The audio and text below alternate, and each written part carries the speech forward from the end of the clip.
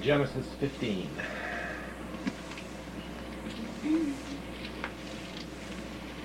We get to study the horror of great darkness. I've always wondered what that is. No. People talk about it. Not the horror of great darkness, the horror of great darkness. Oh boy. Comes heavy duty. Read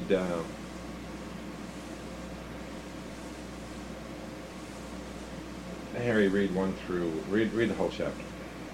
Do we really have to study the horror of great darkness? Yes. It's right where it's in the circle thing. Can't skip it. Can't skip it.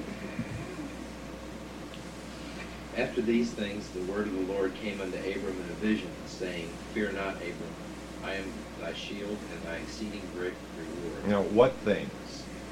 After he had been fed by Melchizedek, the communion. He was fed by Melchizedek, the bread and the wine. He had separated from Lot, which signified the substance. So he's now separate from everything, and he's fed the bread and the wine by Melchizedek. The first thing that happens after you fed the bread and the wine is the test comes. Now we're going to see about this test. But the promise is, no matter what the test, the promise to Abram is fear not, I am thy shield, and thy exceeding great reward, no matter what your sensory perception tells you. I want to ask you something. I was wondering about this the other day. When it says, after these things, the word of the Lord came unto Abram in a vision, is that, after these things, Jesus came to Abram in a vision saying? Right. The word in Hebrew, whenever it has an article before, like the word or the angel, it means there is only one, and the article emphasizes the uniqueness, the singularity of that one thing.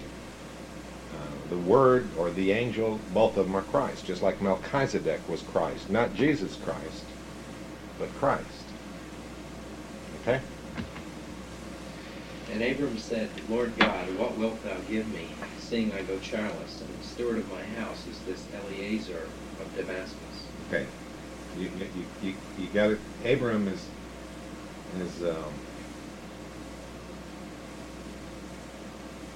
he's 90 years old, and he's apparently, either he or his wife is not fertile.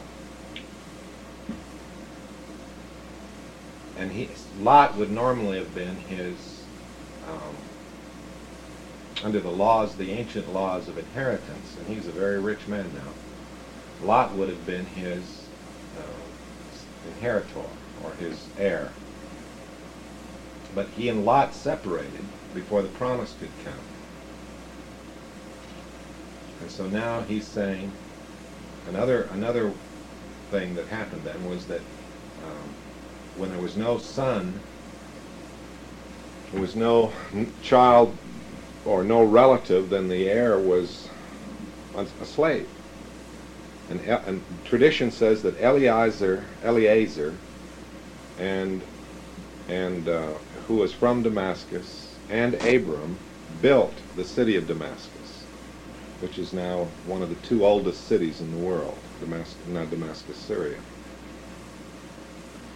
I think I told you all before that when I got put in jail in Syria, and then I finally got released, and I spent the night at a place that was less than 100 yards from the point at which allegedly Paul had the Damascus Road experience, and that was kind of a freaky experience. But Damascus is a fascinating city because it comes up in everything all the way through history. Anyway, go ahead. And Abram said, Behold, to me thou hast given no seed, and lo, one born in my house is mine heir. And behold, the word of the Lord came unto him, saying, This shall not be thine heir, but he that shall come forth out of thine own bowels shall be thine heir. And he brought him forth abroad, and said, Look now toward heaven, and tell the stars, if thou be able to number them. And he said unto him, So shall thy seed be. And he believed in the Lord, and he counted it to him for righteousness. Okay.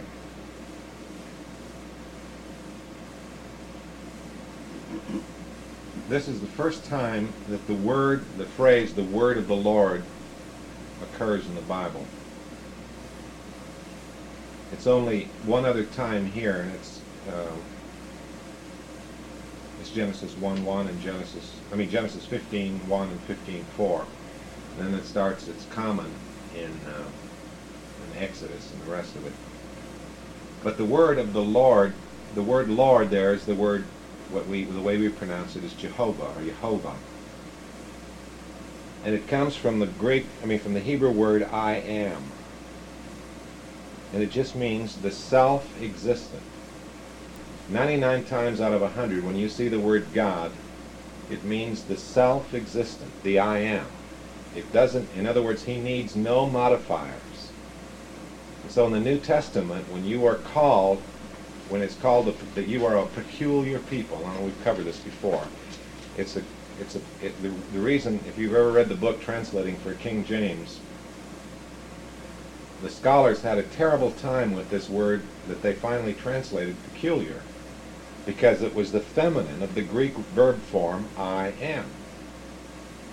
And so the point is, if you're a believer, you are I am.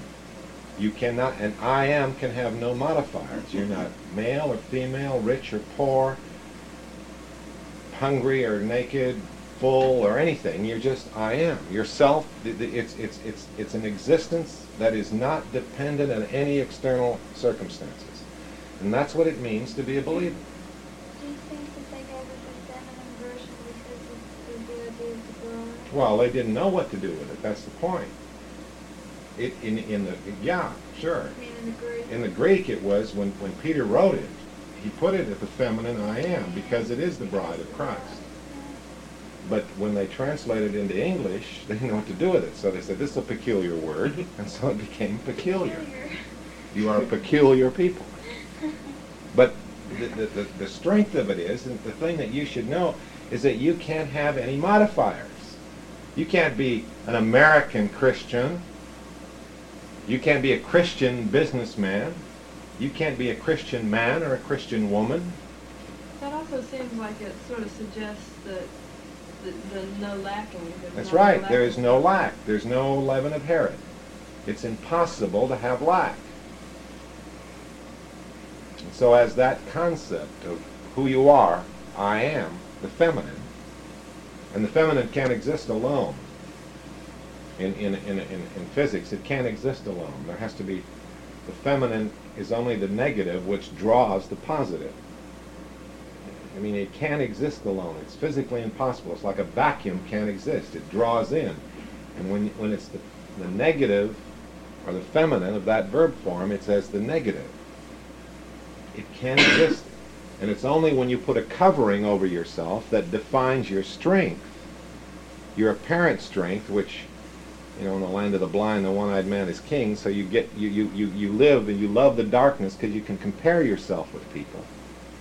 But when you see the vanity or the futility of doing that and take all covering that protect you off, then the I am exists, and it draws, just as nature, a vacuum draws something into it, the I am negative draws feminine, draws the positive, which is the Father.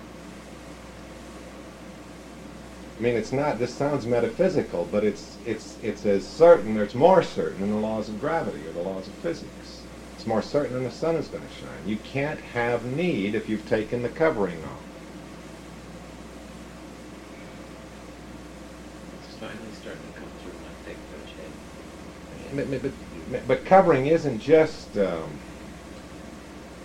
covering.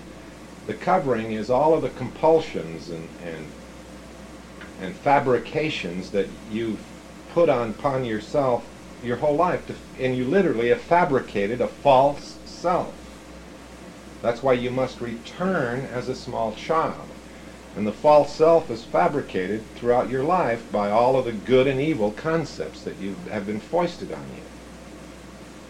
It's not your fault. I mean, it's necessary so the test will be complete, but you must return to that moment of I am, or childlike dependence. Is it sort of like only acknowledge thy weakness, only acknowledge thy need? Well, but even that, you can get identity from acknowledging need. you only acknowledge God. There's a lot of people in the world that get their whole identity from acknowledging their weakness. It's much more than that. That just provides an, your weakness becomes your covering. Because you get identity from the weakness. And it's just as evil as, it's just as evil to be poor as it is to be, it doesn't matter. It's just as evil to be sick as, you're in a different dimension. You no longer think in those terms. And that's what happens through the process of testing. But my point is that all these concepts that are so striking are revealed in the name Jehovah. I am. Okay. And he said unto him, I am the Lord that brought thee out of Ur. No, wait a minute. I want to talk about a couple of things here. In verse 1 it says, Fear not, Abraham, I am thy shield and thy exceeding great reward. It should be, that it's a bad translation, it should be, thy reward shall be exceeding great. Now, what is the reward? And the reward for what? I want you to remember this. This ties perfectly into what we're studying in the other group. The promise was given here to Abraham without condition. Abraham had never read a Bible. Abraham he wasn't circumcised. He certainly had never gone to synagogue. All he did was screw up. He sold his wife twice. He sold her in Egypt. Then a little bit later he's going to sell her again to Abimelech. All he did was screw up. But now he's going to have the fulfillment of his seed. Amen. And but my point is that it's without condition. There was no law that he had to follow to get it. Now, modern religion, and in your mind, because all of you, I don't care if you're atheist, you're religious. You still think in terms, by definition, anyone that thinks in terms of reward or punishment or cause and effect is religious. Okay. So you still think that you have to earn something. Or you're going to be punished if you do something wrong. But Abraham is the perfect example. His promise was given without condition. We'll see it over and over. All Abraham did was screw up. Now that's man, Abraham, he's in a minute. What you know what he's going to do in a minute? He's going to go and he's going to go crawl in bed with Hagar, his wife's slave. But anyway, I want you to get this in your mind. The promise is here. It's given, and Galatians says his promise went not to the seeds as of many, but to the one seed. That one seed is Christ. That one seed of Christ is shed on all flesh. So it's not given to all you individually, it's given to one seed. And if the moment you know that the seed, Christ in you, the hope of glory, is your life, then that promise is manifested without condition. There's nothing that you have to do. And that's manifested in every arena. Not just some religious afterlife BS. It's without condition. The promise was given 430 years before the law. But the promise is tested. Now we're going to get the test. That's a big but. But it doesn't matter. He has passed the test. Mm-hmm. All that the test is for is so that you know who your life is.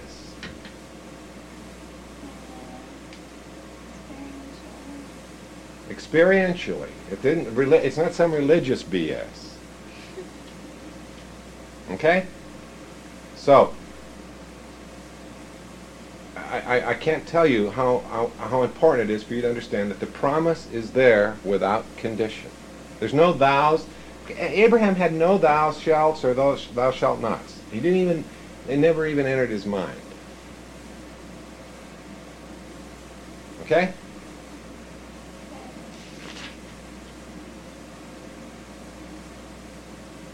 Okay, as I said, he now thought that because Lot had been separated from him, who was his nephew, Abram now believed that his steward was going to be his heir.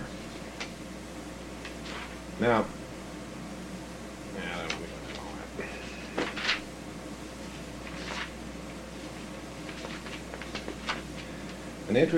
I want you to visualize, since the beginning of time, or since this point of the promise, in verse 5 it says that he brought him forth abroad and said, Look now toward heaven, and tell the stars if thou be able to number them. And he said unto him, So shall thy seed be. Now, if you counted every person that had come out of the loins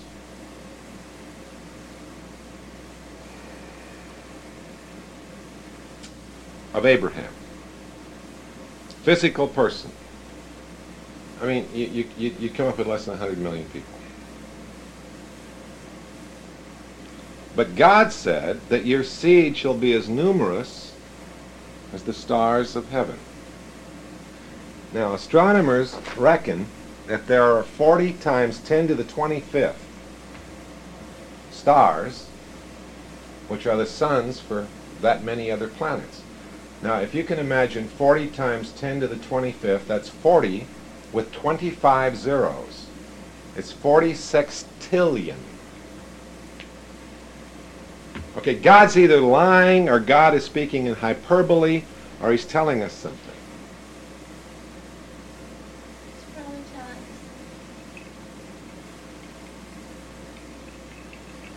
The promise since the day of Pentecost, the seed of Christ has been in every sperm cell that has ever been shed by any male throughout for the last 2,000 years.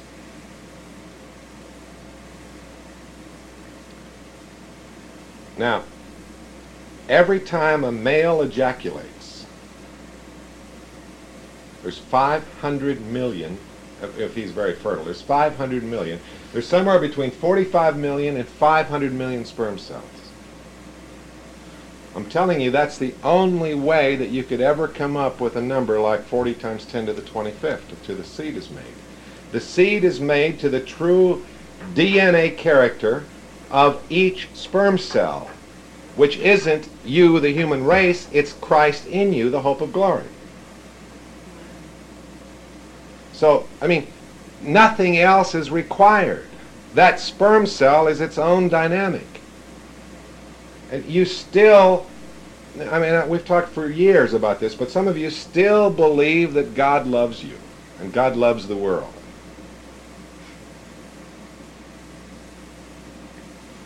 God no more loves the world than you love the billions of sperm cell, if you're a male, that you've shed all over your stomach. He only loves the sperm that has been united with an egg. And symbolically or allegorically, that's what happens when you turn from self. Well, see, all that about sperm cells and everything, that really seems like it's splitting hairs to me. Now, if this reads like it seems to here, it says, if thou be able to number them, I mean, that means he can only count certain many, you know, so Well, he's not going to know. Okay, you want to go to another place? Well, He said, your number shall be as the sand of the sea. Okay. But still, I mean, to say that the seed of Christ is already present in each sperm cell, I mean, how come, I mean, look at all the sperm cells that die. What's That's right. happening to the seed of Christ in this? You know, Why I just not think the that doesn't make any female sense. egg? What happened? Again, it does. The male-female relationship, the sex act, reveals the total mystery of God. And I don't want to. I assure you that if you go through the scriptures, and we can do it some other time, I can show you 100 places where that becomes the only explanation for what the scriptures say. And so maybe it isn't important for you to understand it, but it was for me. Okay? That's why, as we said, that's why the feast is so important. The feasts reveal the total mystery, these ancient feasts that are no longer celebrated. Well, it's just the only point I wanted to make is that it makes sense to me that the seed of Christ is dormant in every person. I mean, the seed of Christ exists in every person, but the seed of Christ exists in every sperm cell. I mean, that just... It's the same thing. No, it's not the same thing. If there were a person for every sperm cell, I mean, we'd be like sardines. Well, how did the seed of Christ get in every person if it wasn't in every sperm cell? That's a good point. I don't know. I mean, I'm sure God just put it there. I don't know. I just hug by that. I mean, it's like each time you masturbate, are you murdering the seed of Christ? You know. No more than when a salmon lays eggs, and are the salmon, the eggs that get eaten by the sharks, are they murdering this all unborn salmon? I mean, that's God isn't concerned with it. God is concerned with the idea that His plan is coming to fruition, not with what the human race calls His plan. Okay. Verse 6. And he believed in the Lord, and He counted it to him for righteousness. Now that's the basis. It doesn't matter what else Abram does from now on. He believed, therefore it was counted to him for righteousness. Counted to Abram. Okay. Read 7 through 17. I'll read it, eh? Oh, wait, let's wait a minute. Does everybody understand 15, 1 through 6? Except you don't know how he got the... Well, we all have these little things in our heads that we've been taught. So that when you use an analogy like that, it sounds naughty. I mean, it isn't, but it sounds naughty. It sounds that way to me. What have you been taught? I just sort of think it sounds a little cockeyed. It sounds, it's sort of nasty. I mean, it's sort of naughty. It isn't something you'd hear your normal preacher say from your normal pulpit. And I think most of us tend to giggle a little bit about it because of the silliness that's involved in our attitudes. Well, let me ask this: how can you be sure that the seed is shed? I mean, the seed is present inside all sperm cells, but why not in the female egg? Because it's the same thing. No, it isn't. Yeah, I would like to know that. The reason is because that is the mystery. The female egg stands alone until it's penetrated, and again the whole concept of the male, the father figure, the bride, has to tie into that. Like the egg is like the body. The egg, the body, the mother, your mother Jerusalem. Okay, let's go on. 7, huh? Lose me, right? 7 through 17. And he said unto him, I am the Lord that brought thee out of Ur of the Chaldees, to give thee this land to inherit it. And he said, Lord God, whereby shall I know that I shall inherit it? And he said unto him, Take me an heifer, right, of 3 years old, and a she-goat of 3 years old, and a ram of 3 years old, and a turtle dove, and a young pigeon. And he took unto him all these, and divided them in the midst. and lay each piece one against another, but the birds divided he not. And when fowls came down upon the carcasses, Abram drove them away. And when the sun was going down, a deep sleep fell upon Abram, and lo, and horror of great darkness fell upon him. And he said unto Abram, Know of a surety that thy seed shall be a stranger in a land that is not theirs, and shall serve them, and they shall afflict them 400 years. And also that nation whom they shall serve will I judge, and afterward shall they come out with great substance. And thou shalt go to thy fathers in peace. Thou shalt be buried in a good old age. But in the fourth generation they shall come hither again, for the iniquity of the Amorites was not yet full. And it came to pass, when the sun went down, and it was dark, behold, a smoking furnace and a burning lamp that passed between those pieces. Okay. In the same day, Yeah, go ahead and finish it. in the same day the Lord made a covenant with Abram, saying, Unto thy seed have I given this land, from the river of Egypt unto the great river, the river Euphrates, the Kenites and the Kenizzites, and the Cadmonites, and the Hittites, and the Perizzites, and the Rephaims, and the Amorites, and the Canaanites, and the Girgashites, and the Jebusites. Okay.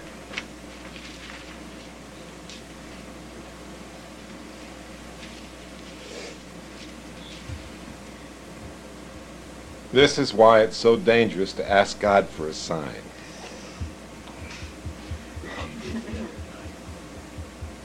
God says, Abraham says, okay, I think I believe you.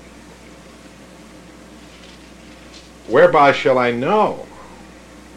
And he said, take me a heifer of 3 years old, a she-goat of 3 years old, and a ram of 3 years old, and a turtle dove and a young pigeon.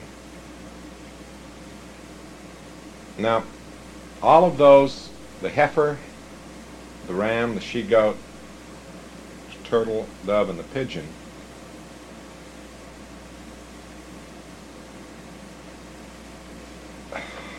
these are all symbolic of the gods, the chief gods of each of these other peoples that they're reading about. And they happen to be also the animals that were used in the sacrificial service that we're going to start studying now in Leviticus and the other group. So what does it mean? First of all, why these animals? Every one of these animals was the chief god of that culture that they were inhabiting. And that's why those animals became that which was sacrificed. If it was remember, we've talked about this before, but let me review it quickly. In the Chaldean system of astrology, the chief god, and all these countries are the same. They're on the cusp, however. So in astrology, prior to Abraham, the age, the animal that signified the age that you were living in was the first constellation to appear in the evening on the spring equinox. Okay, just prior to Abraham leaving Babylon, the first constellation that you saw was the ram, which is what? Is the ram Capricorn? Aries. Aries. The next constellation, the reason Abraham left was because that god system was dependent on time, and so he couldn't buy it anymore. Because in his lifetime, the first animal, the first constellation to appear was the bull, or Taurus. And then the next one, etc., etc., etc., as we see that. Now these animals signified the chief gods of each of those cultures. Now what animal would we have to sacrifice in this culture? What's the chief god in this culture? Well, aren't we in the age of Aquarius? Yeah, I know, but we don't pay attention to that. We got better God now. The chief God in this culture is the isolated self. Okay, so what Abraham is doing here, what God is doing to Abraham, is he's making him sacrifice the chief God in every culture. Does Abraham recognize that these animals represent those gods? Abraham knew it. Now, the pigeon and the turtle dove, one of them is symbolic of Ishmael and one of them is symbolic of Israel. The turtle dove is symbolic of Israel, the pigeon is symbolic of Ishmael, Abraham's other son. Okay, well let's see if we can get this. Now, I can give you all the scriptures, but all of these animals are sacrificed in the Levitical covenant. So they worship the astrology. Yeah, and the animals that were symbolized by that astrological sign were the chief gods. If you go in the archaeological in Canaan or in Egypt or in Babylon, those gods were their chief gods. And in Egypt, in fact, there's this, at the time of Abraham, there's this massive changeover where the temples remained the same, but the god changed. Because it went from Capricorn or Aries to Taurus. Then that happened as you know, that happened at the time of Abraham. At Christ, the thing that happened at the time of Christ was it went from Aries to Pisces. And Christ was born at the dawning of the age of Pisces. And now we are now at the dawning of the age of Aquarius, which in the ancient times, Aquarius didn't mean, it was always water bearer, but the age of Aquarius, according to the ancient wisdom of the rabbis and the Chaldeans, it was the age of the spirit, when the natural would exist no more. Wow. Ooh. Indeed. Okay, so he cut these animals in half. What he did, let's read it. He took all these and divided them in the midst, and laid one against another, but the birds he divided not. Now the Talmud says he drew a narrow line across the ground, and he put half the animal on each side of that line. And then on the one side he put the turtle dove, and the other side he put the pigeon. Okay, then what happened? Well, the fowls of the air came down to bug him, and the Talmud says the fowls of the air were the angel, or the demon Azazel, which is anytime you're talking in the scriptures about the unclean birds, like the vultures or the ravens, or the unclean birds are those that eat carrion. They eat dead meat. And so anytime that the Bible talks about the unclean birds, they're normally, it's an allegory for the demons or the spiritual world. And when the sun was going down, a deep sleep fell upon Abram, and lo, a horror of great darkness fell upon him. We're going to talk about this horror of great darkness here for a while. In verse 12 it says, a deep sleep. In the Hebrew that's tardima, and it means a lethargy or a trance. The reason this was done, it was to isolate Abram from all other sensory perceptions. Is it the same deep sleep that fell on Adam? Same sleep that fell on Adam. When he was to remove entirely the earthly scenes and to bring him into a totally yielded state. And God alone was perceived and heard. And that's what it meant when he was in this horror of great darkness.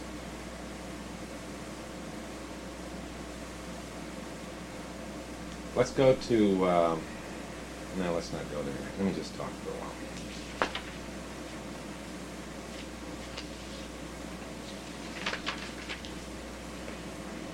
Okay, what has happened to Abraham? He's the model of a believer.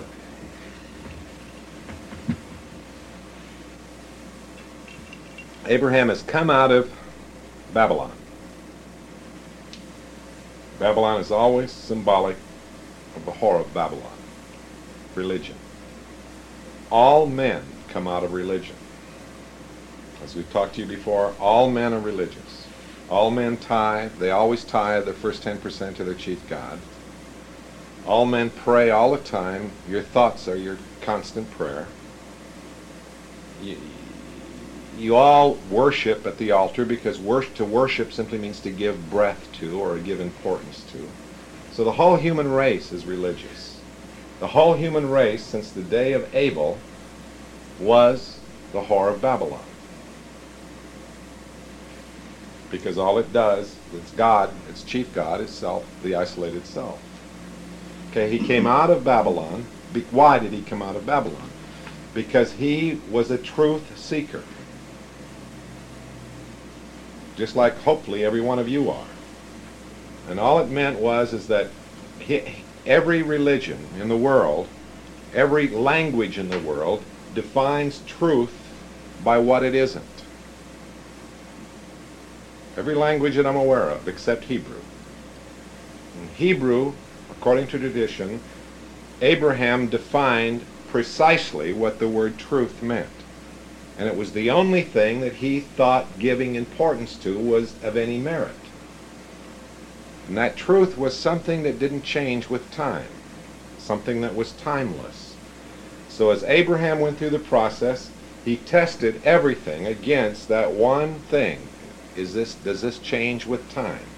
Does this relationship change with time? Does this goal or ambition that I have, does knowledge, does science, everything, does mathematics? He tested everything against whether it changed with time, and everything failed the test. And so because in disgust, he left. And for 15 years, he settled in Haran, which is now in Syria. He didn't have any idea what he was doing.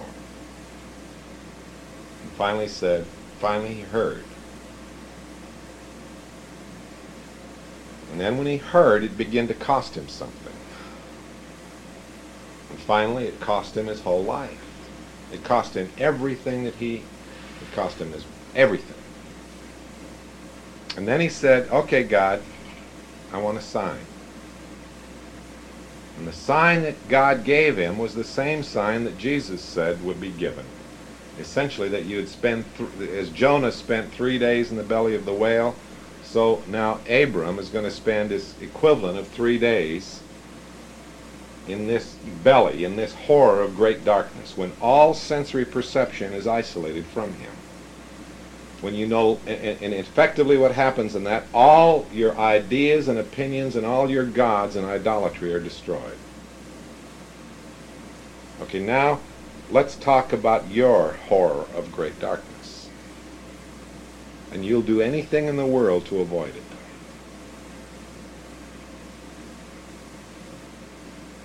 Now,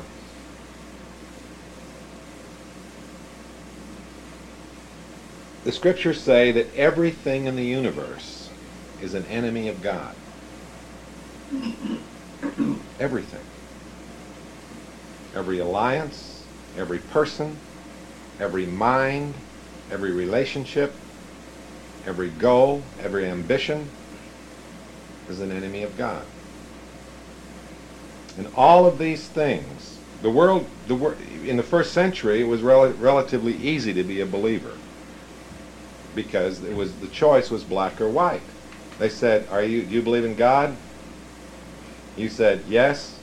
They said, into the lion's pit. And so the choice is easy. That's easy. Now, if you say you believe in God, there's no apparent test, because you can still go out and do your stuff and do your thing and have your little careers and all your little stuff. Except in Russia. In Russia, if you say you're a believer, you can't get a job. And if you can't get a job, guess what happens? They put you in an insane asylum because there's a law that says you're a parasite. But my point to you is that the world has not changed. It's gotten more subtle.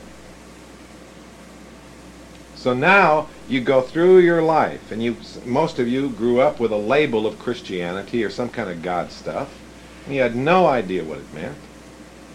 And you were just like every other Gentile. Your life was controlled and fabricated by the compulsions and greed of normal life.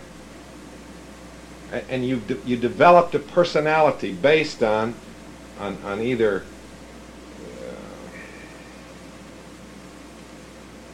fear of other people's response to you, or trying to get other people's approval of you, and it started when you were a little kid. And so this false self that's been fabricated day by day, year by year, throughout your whole life is what you call your identity. And so every once in a while there becomes a hole in that identity. And you get a little nervous. And God says, whoopee. But most of you, when you get a little nervous and you get a little hole in that identity, you say, okay, I'm going to go acquire more stuff. If I acquire more friends or more money or more people around me or more ambition or more something, then I can put a false covering, another covering on this fabricated self. And so all through your life, you've gone one thing after another to patch up this fabricated self. Every time God comes along and he puts a hole in it, and you say, oh shit.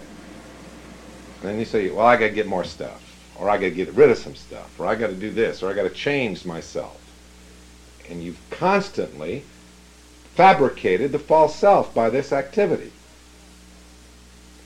Am I communicating with any of you? Mm-hmm. Huh? Now the only reason I can say all this is because I see it in me. Now,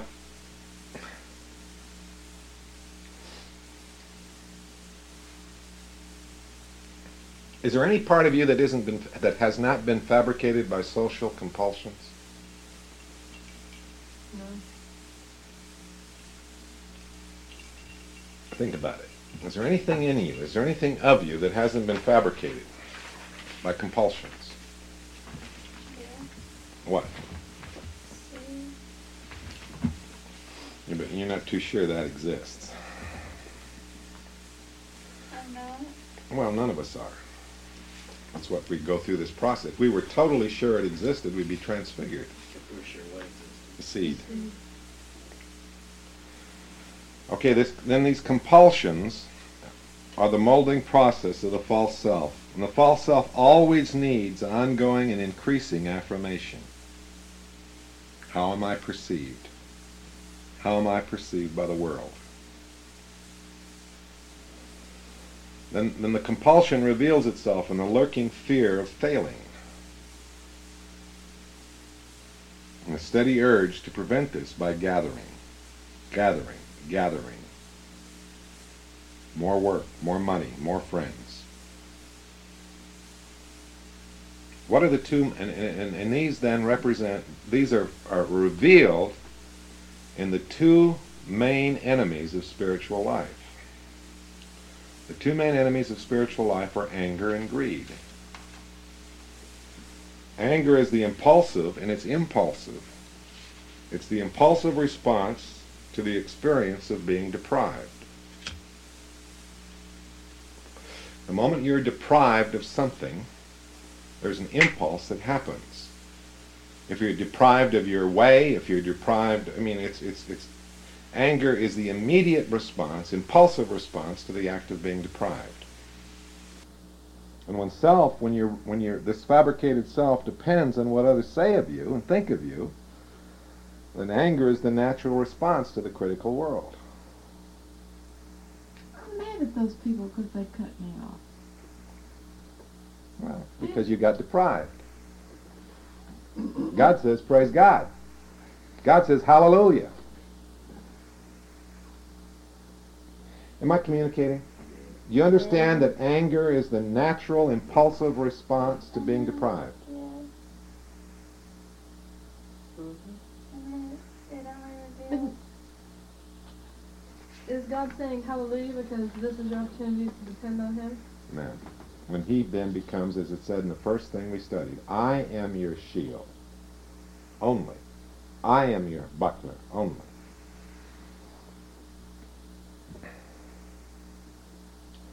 When your sense of self depends on what you can acquire, And greed reveals itself when that desire is frustrated. Do you understand? Not just acquiring money, but acquiring knowledge. That's why Paul said, whatsoever things are gain to me are loss for Christ. That's why Abraham didn't have a Bible. He couldn't talk about Bible stuff. Abraham couldn't be religious. So we got greed and anger. You think you do all kinds of stuff to try to keep from revealing it. You know, you try to be nice.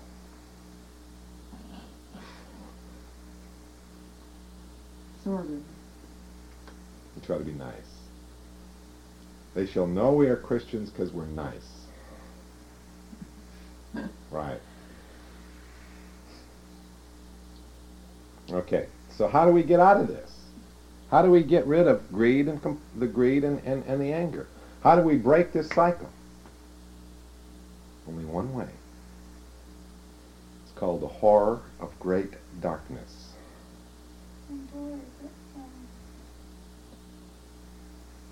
What are you smiling at? I'm just waiting. Yeah, I'm waiting for the... Waiting for them to see the draw. Whenever you grin, that Cheshire cat grin, I know something's coming. The other foot's coming down.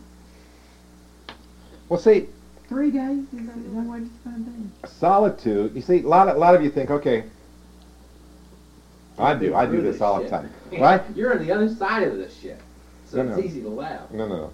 I think all the time that no. I think okay. I need some privacy. So we think privacy, getting away from the stimuli, is going to take care of it. Yeah. Kind of did today. Privacy, it's not privacy. The horror of great darkness comes forth only in solitude, not privacy. Privacy is simply a time and a place for ourselves where we are not bothered by other people. We can think our own thoughts and do our own thing, do our own little stuff. But what is solitude? Solitude is where all sensory perception is deprived.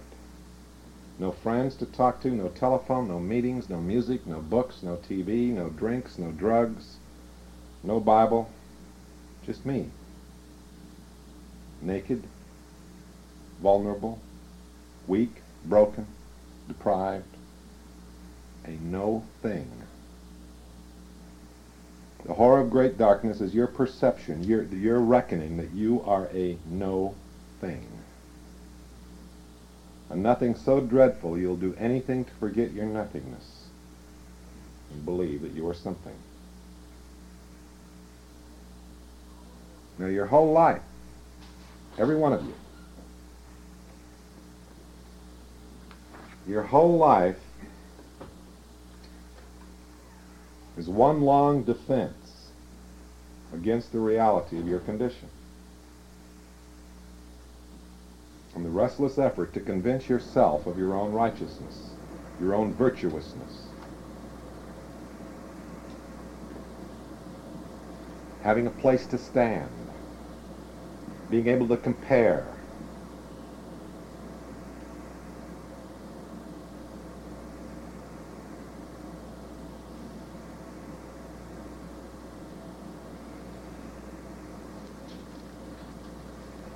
This isn't really getting through me now. I don't understand what the horror of great darkness is, and as related to my life and what I may or experience or may have already experienced. I mean, are you saying like, is this like the same thing as finally hitting rock bottom? Is that what you're saying the horror of great darkness is? It doesn't matter whether or not you are king or a pauper. All it means is when you come to the perception that your efforts to think that you can change your condition by acquiring more will only end in vanity.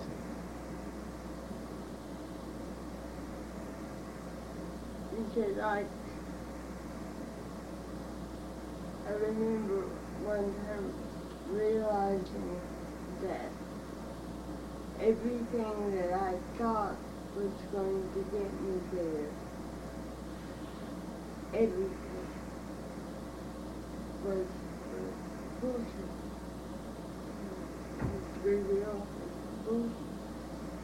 And it was great despair. Just before I became a believer in 1972,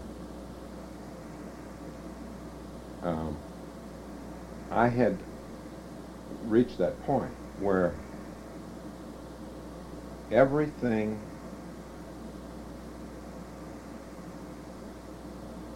my interest was politics. Well, really it was power. But everything that I thought that would give me identity, I saw that it was fruitless. And I told you before, I got to know some of the most powerful men in the world. And they were just idiots. And they didn't know any more than anybody did. You know, there used to be this lurking belief that if they were in power, then they must have some secret. Or I used to think that if I had a lot of money, then I would be in control. But the whole thing had to do with control. Now, I think every one of you can relate to it because control is the common denominator. And control is a stair-step thing because you may be able to control part of yourself and your life and your surroundings, but as time continues, you find that control, first of all, you find it more and more difficult to maintain, but more importantly, you eventually find out that it's an illusion. And so, you've been taught from childhood to control your environment. Whether that's and it's all by acquisition, by acquiring an education, by acquiring friends, by acquiring power, by acquiring money, by acquiring status or a good name or a good reputation or a bad reputation. But my point is, you reach a point. Many times you've reached that point 1,000 times in your life, but you've always managed to hustle yourself into thinking, well, I'm going to go change myself and get myself back in control. You must perceive that you are not in control, you never have been, and control, even the control that you thought was desirable, was not. I mean, I don't know how else to say it. Control is this illusion. You know, there's the constant thing now is, well, I'm going to control my diet, or I'm going to control my life, or I'm going to control my surroundings, or I'm going to, well, you know, Jesus said, grow an inch if you think you're in control. Or better yet, okay, we'll make you in control. Okay, now go eat a piece of bread. Now tell your body which enzyme to release to digest it. When the gallbladder should release its stuff so you can digest your food. Which part of the of the process should the blood suck the nutrients out of the body? You're not in control. You never have been, but there's been a portion of you that's been given the illusion of control, so the test will be complete in God's wisdom. This is good. Is this the process that begins when the infant makes the connection that if it screams, it gets fed, or if it screams, it gets picked up? Right, it's cause and effect. It makes that connection. That's the beginning of it. So is the horror of great darkness somewhat akin to the infant before it makes that connection? When it's hungry or frightened or Yeah, it could be. But God, there's an interesting word. When Jesus said, except you become as little children, he used a word, and it's a Greek word, teknon. And in the Greek it means the point in time in your life as a child before self-awareness. Now, at what age does that come? I think it comes at different ages for different people. But in order for you to return to the point without self-awareness, you have to, the Bible uses the word, you must needs pass through the horror of great darkness. Now, whether or not for you it's one concentrated moment, or it's a series, it extends over a period of time, but in that horror of great darkness, all of your false identities, all of your false compulsions, in other words, you will be in such a place that if God isn't real, you will die.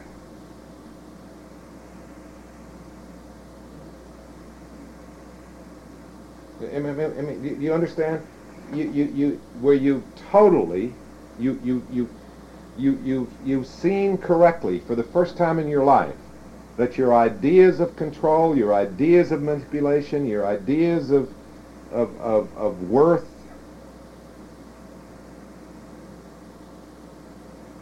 now, the reason, symbolically, what happened, it says that there was and it came to pass when the sun went down and it was dark, behold, a smoking furnace and a burning lamp that passed between those pieces.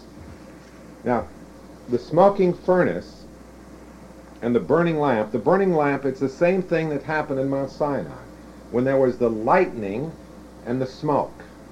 And the smoking, the Talmud says that smoking furnace and the burning lamp, the smoking furnace was Gehenna, was the choice, was this total nothingness. The lamp, the burning lamp, was the Torah, which is Christ. And you see the end result of all of your self-effort, all of your activities, and it only deserves to be in that smoking furnace. And you're walking, and Abram, if we apply this analogy, there was a thin line between those two, between the burning lamp on one side and the smoking furnace on the other. But that thin lamp, that thin pathway is the way of Christ. He's not going to teach you the way. He is the way, and he's only manifested in your abandonment of self. And one side of it is Gehenna, and the other is the Torah, or Christ.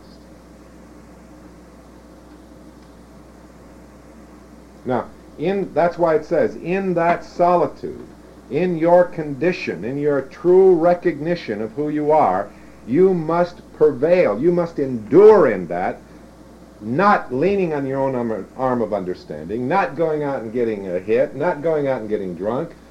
Wait, hold on in that until the burning torch, the light, is revealed, which is Christ.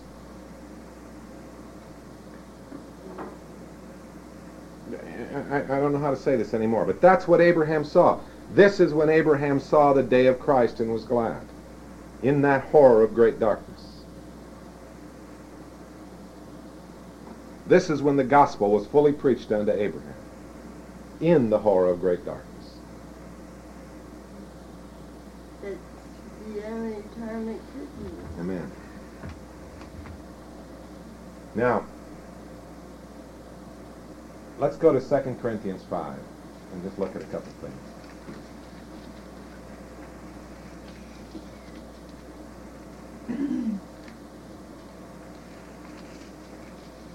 Well, the wisdom of this desert position, or this position of solitude, is that the confrontation with our own nothingness forces us to surrender ourselves completely. We present our bodies a living sacrifice without condition, and thereby Christ is revealed in us, that Lamb. Now, 2 Corinthians 5, verse 11, read it here. Knowing therefore the terror of the Lord, we persuade men. Okay. The terror of God, knowing the terror of God, or the Lord, we persuade men. The terror is the opposite side of that line. There's a thin line. It's called the way. And it's terror. The way is terror? No, the what off the way, if you see correctly. And then in Hebrews 10 it says it is a fearful thing to fall into the hands of the living God. And in Psalm 91 it says, we shall, in this position of belief, we shall not be afraid of the terror by night. So this is don't be surprised if you're tried. Don't be surprised if when you say, God, show me, give me a sign, that the sign he gives you is the horror of great darkness. But all I can promise you is that if you endure in it, not leaning on your own arm of understanding, not using all of your standard little tricks to get out of it, that he will be revealed. And finally, once and for all, you'll believe, because it'll be experiential. It's not something that's negotiable. It's not religious. In that state of horror, is that like experiencing despair and everything? I mean, is it going to be like the most down period in your whole life? Oh, yeah. Is that what it is? Yeah. It's when you see yourself correctly. I didn't know it was going to be this hard. Well, And I didn't know it was going to be this painful. And damn, what have I let myself in for? And I think, well, I'm going to get the hell out of here. I mean, I'm going to get out of this shit. I mean, but there's no turning back. I can't go back. and listen to what But somehow I'm in the middle. listen to what Jeremiah said. O Lord, thou hast deceived me. Mm-hmm. I was deceived. Thou art stronger than I, and hast prevailed. I am in derision daily, and everyone mocketh me. For since I spake, I cried out, I cried violence and spoil, because the word of the Lord was a reproach unto me, and a derision daily. Then I said, aha, I'm not going to talk about him anymore. I'm not going to speak in his name. I'm not going to talk about him anymore. I'm not going to think about him anymore. But his word was in my heart as a burning fire shut up in my bones. And I was weary with forbearing, and I could not prevent it. I think it's important to repeat what you said a few minutes ago, which was, for Abraham, this came in a concentrated period of time. For some people, it comes in moments over Yeah, the same. many years. The same thing happens. As revelation comes for some instantaneously. Remember, we said the faith of Abraham, of Isaac, and of Jacob. The revelation is dependent. The instantaneousness of the revelation is dependent on the depth of the horror of great darkness. I mean, but the effect is the same.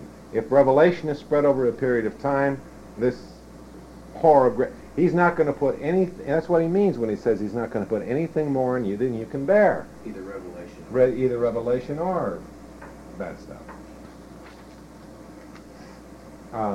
When we were studying this before on the other group, John Rutledge wrote this piece that talked about this, but it's he's a lot kinder than I am. So let me read you what his rendition of this is. What? The hard human heart harbors a deep yearning to give. When the Holy Spirit pierces that stone, the accompanying pain is forgotten as the yearning is released and begins to unfold like a flowering bud. Captivated with its fragrance, you release your grasp on your own emotions, letting them respond to God's touch without inhibition or without apology.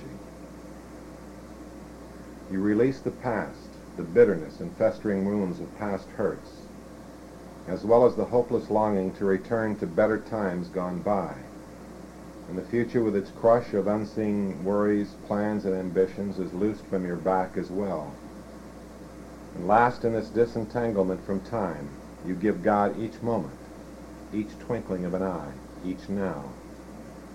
Giving continues, and you find yourself releasing to God the very right to yourself or your ego. And the careful measuring of yourself to others or to some standard becomes strange to you. You know you are accepted by God and His Son, as you are, and therefore you accept others as they are. You disengage all the social machine that has governed your conduct in interaction with people all your life, and leave behind all other devices that protect you, or distort reality, or cloud who you truly are. In every aspect of thinking, speaking, or acting, you depend on the Father and nothing else, openly. And at last you are drawn to others by this yearning, not to gain or to gather, but to give, you find the primeval inducement to gather or survival is replaced by its opposite, self-giving love. And for once, finally, you are a perfect fit. In this fellowship, he is there, pouring himself out through you. There is fire, emotion, conflict, death, life, and growth. And all for a purpose you vaguely see, but somehow deeply know. But you say you have not yet felt that first sharp entrance of the Spirit's sword.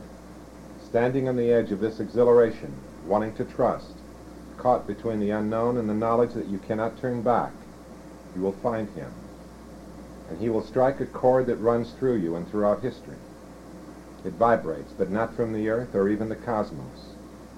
And through that chord you will find the shaking of everything created. And by it you will be tied to him who is outside of time and space. And at last, your heart's desire will be satisfied. So John says it a whole lot nicer than I do. Doesn't sound horrible. Sounds like the one song is what it sounds like. Well, the Haftarah, or the prophet reading for this, is Isaiah.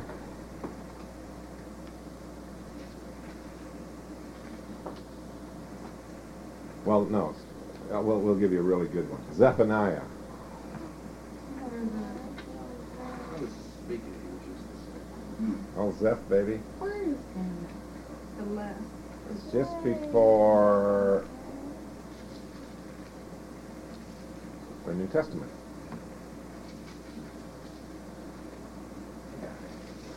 By the way, Zephaniah, the word means hidden of God or hidden by God.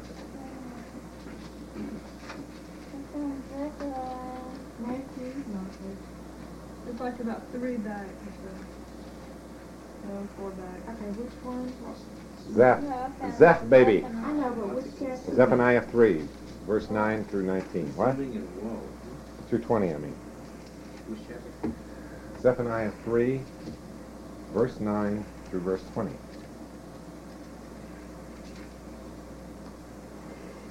Want to read it, Rhonda? For then will I turn to the people of pure language, that they may all call upon the name of the Lord to serve him with one consent. From beyond the rivers of Ethiopia. Suppliants. even the daughter of my dispersed shall bring mine offering. One more and you lose your turn. I'm sorry. I mean, I I'm read just real well, kidding you. but I don't ever read out loud. I don't know how. You're doing well. I'm kidding you. In that day shalt thou not be ashamed for all thy doings, wherein thou hast transgressed against me. For then I will take away out of the midst of thee them that rejoice in thy pride, and thou shalt no more be haughty because of my holy mountain. I will also leave in the midst of thee an afflicted and poor people, and they shall trust in the name of the Lord. The remnant of Israel shall not do iniquity, nor speak lies, neither shall a deceitful tongue be found in their mouth. For they shall feed and lie down, and none shall make them afraid. Sing, O daughter of Zion, shout, O Israel, be glad and rejoice with all the heart, O daughter of Jerusalem. The Lord hath taken away thy judgments, he hath cast out thine enemy, the King of Israel, even the Lord is in the midst of thee. Thou shalt not see evil any more. In that day it shall be said to Jerusalem, fear thou not, and to Zion, let not thine hands be slack. The Lord thy God in the midst of thee is mighty. He will save, he will rejoice over thee with joy. He will rest in his love, he will joy over thee with singing. I will gather them that are sorrowful for the solemn assembly, who are of thee, to whom the reproach of it was a burden. Behold, at the time I will undo all that afflict thee, and I will save her that halteth, and gather her that was driven out, and I will give them praise and fame in every land where they have been put to shame. At that time will I bring you again, even in the time that I gather you, for I will make you a name and a praise among all the people of the earth. When I turn back your captivity before your eyes, saith the Lord. That's a neat phrase, when I turn back your captivity before your eyes. That's amazing. Also, this is like the contrast. That was the good stuff. The contrast, the other reading of the prophets for this section of Scripture is Isaiah 1. And of course we're going to have to read that. What? And of course we're going to have to Always read that. favorite. What do you mean my favorite? Keep your finds. It's not my favorite. Bruises. This is the wounds one. Yeah. Oh, yuck. Isaiah 1. 1. The vision of Isaiah, the son of Amos, which he saw concerning Judah and Jerusalem in the days of Uzziah, Jotham, Ahaz, and Hezekiah, kings of Judah. Do all of you recognize that the seed of Christ came through Judah, and that Jerusalem, that from the scriptural standpoint, the people say, the scriptures say, all those that trust in me are as Mount Zion, and it says that the Jerusalem which is above, which is the overriding reality in all of time, it's always here, is the Jerusalem they're talking about. They're talking about seeing, not returning to some place. The Jerusalem is here, and the seed of Judah is Christ in you, the hope of glory. And those that trust in him are as the Mount Zion. Okay. Hear, O heavens, and give ear, O earth, for the Lord hath spoken. I have nourished and brought up children, but they have rebelled against me. The ox knoweth his owner, and the ass his master's crib, but Israel doth not know, my people doth not consider. Ah, sinful nation, a people laden with iniquity, a seed of evildoers, children that are corrupters. They have forsaken the Lord, they have provoked the Holy One of Israel unto anger. They are gone away backward. Why should you be stricken any more? You will revolt more and more. The whole head is sick, and the whole heart faint. From the sole of the foot even unto the head there is no soundness in it, but wounds and bruises and putrefying sores. They have not been closed, neither bound up, neither mollified with ointment. Your country is desolate, your cities are burned with fire, your land strangers devour in it, devour it in your presence. And it is desolate, is overthrown by strangers. And the daughter of Zion is left as a cottage in a vineyard, as a lodge in a garden of cucumbers, as a besieged city. And except the Lord of hosts had left unto us a very small remnant, or in the Hebrew it says the seed, we should have been as Sodom, and we should have been made like unto Gomorrah. Hear the word of the Lord, ye rulers of Sodom. Give ear unto the law, our God, ye people of Gomorrah. To what purpose is the multitude of your sacrifices unto me, saith the Lord? I am full of the burnt offerings of rams, and of the fat of fed beasts, and I delight not in the blood of bullocks, or of lambs, or of he-goats. When you come to appear before me, who hath required this at your hand to tread my courts? Bring me no more vain oblations. Incense is an abomination unto me. New moons and Sabbaths, the calling of assemblies, I cannot away with. It is iniquity, even the solemn meeting. Your new moons and your appointed feasts my soul hateth. They are a trouble unto me. I am weary to bear them. And when you spread forth your hands, and that's what it means to pray. They didn't pray like this. They prayed with open hands. When you spread forth your hands, I will hide mine eyes from you. Yea, when you make many prayers, I will not hear. Your hands are full of blood. Wash you, make you clean, put away the evil of your doings from before mine eyes. Cease to do evil. Learn to do well, seek judgment, relieve the oppressed, judge the fatherless, plead for the widow. Yeah, that's the end of the readings, 1 through 17.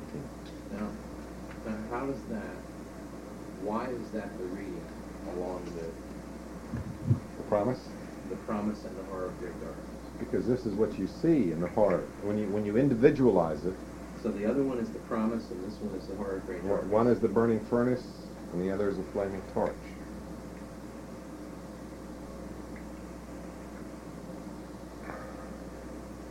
See, God doesn't think that okay, you're going to do something and then you think it's bad, and he says, okay, that's a sin. Sin isn't what you do, sin is what you are. And that's why that's why you are crucified with Christ. And once that penetrates your mind, then the only thing that remains is that pure seed. the seed of Christ within you, and that's revealed in your abandonment. I mean, the story is the same in every verse and every chapter of the Bible. If this is off the wall, just say so and don't. But Abram receiving the promise and then going into the horror of great darkness, is there a parallel between that and Christ's baptism and being taken into the wilderness by the Spirit to be tempted? Right. That's what I have a whole section on it here, but we didn't study it because we ran out of time. Yeah, it's the same as the temptation of Christ in the wilderness. So in a way, Abram sort of saw all of time, or well, When it said he showed him the stars in the Talmud, I mean, Talmud's crazy, but it says he rode on a light beam. just like the big guy. Just like the big guy.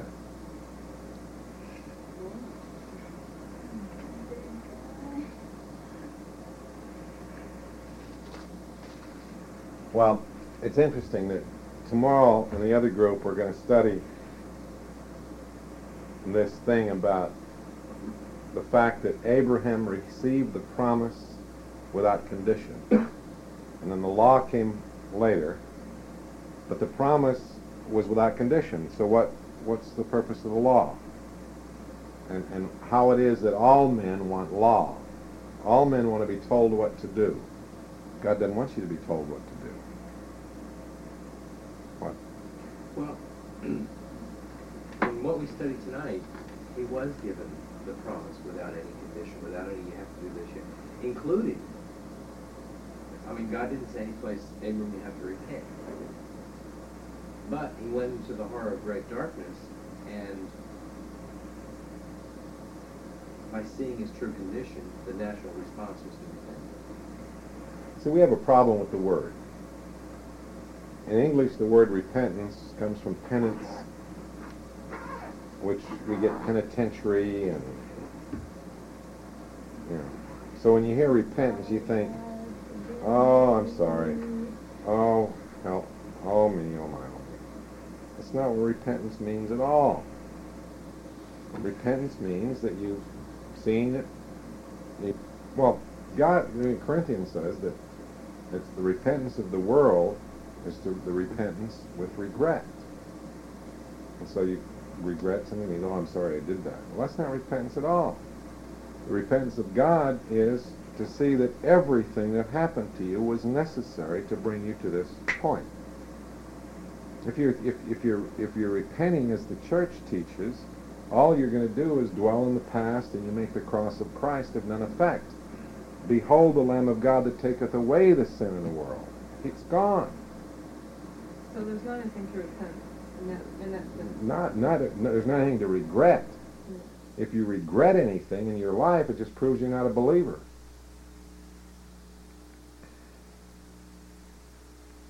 I mean, again, Jesus said the first requirement is deny yourself. Well, that means, okay, I'm going to stop smoking. No, it means I'm going to do not. That's not what it means at all.